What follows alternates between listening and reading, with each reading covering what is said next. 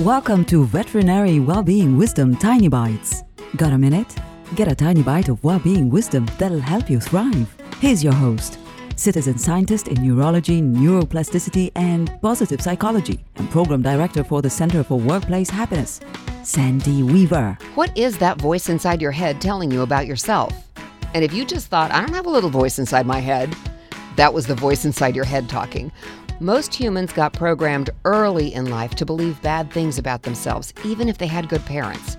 Things like, they can't do this right, they're not smart or pretty or athletic enough, all kinds of negative things. And they heard them early enough and often enough, and they didn't have enough life experience that they believed those things, when they're probably not even close to true.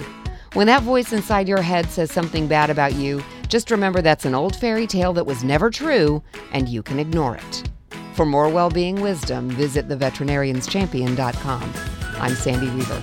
Want more tiny bites of veterinary well-being wisdom? Subscribe to the podcast and share it with your friends. And there's lots more at centerforworkplacehappiness.com. Here's to your well-being, one tiny bite at a time.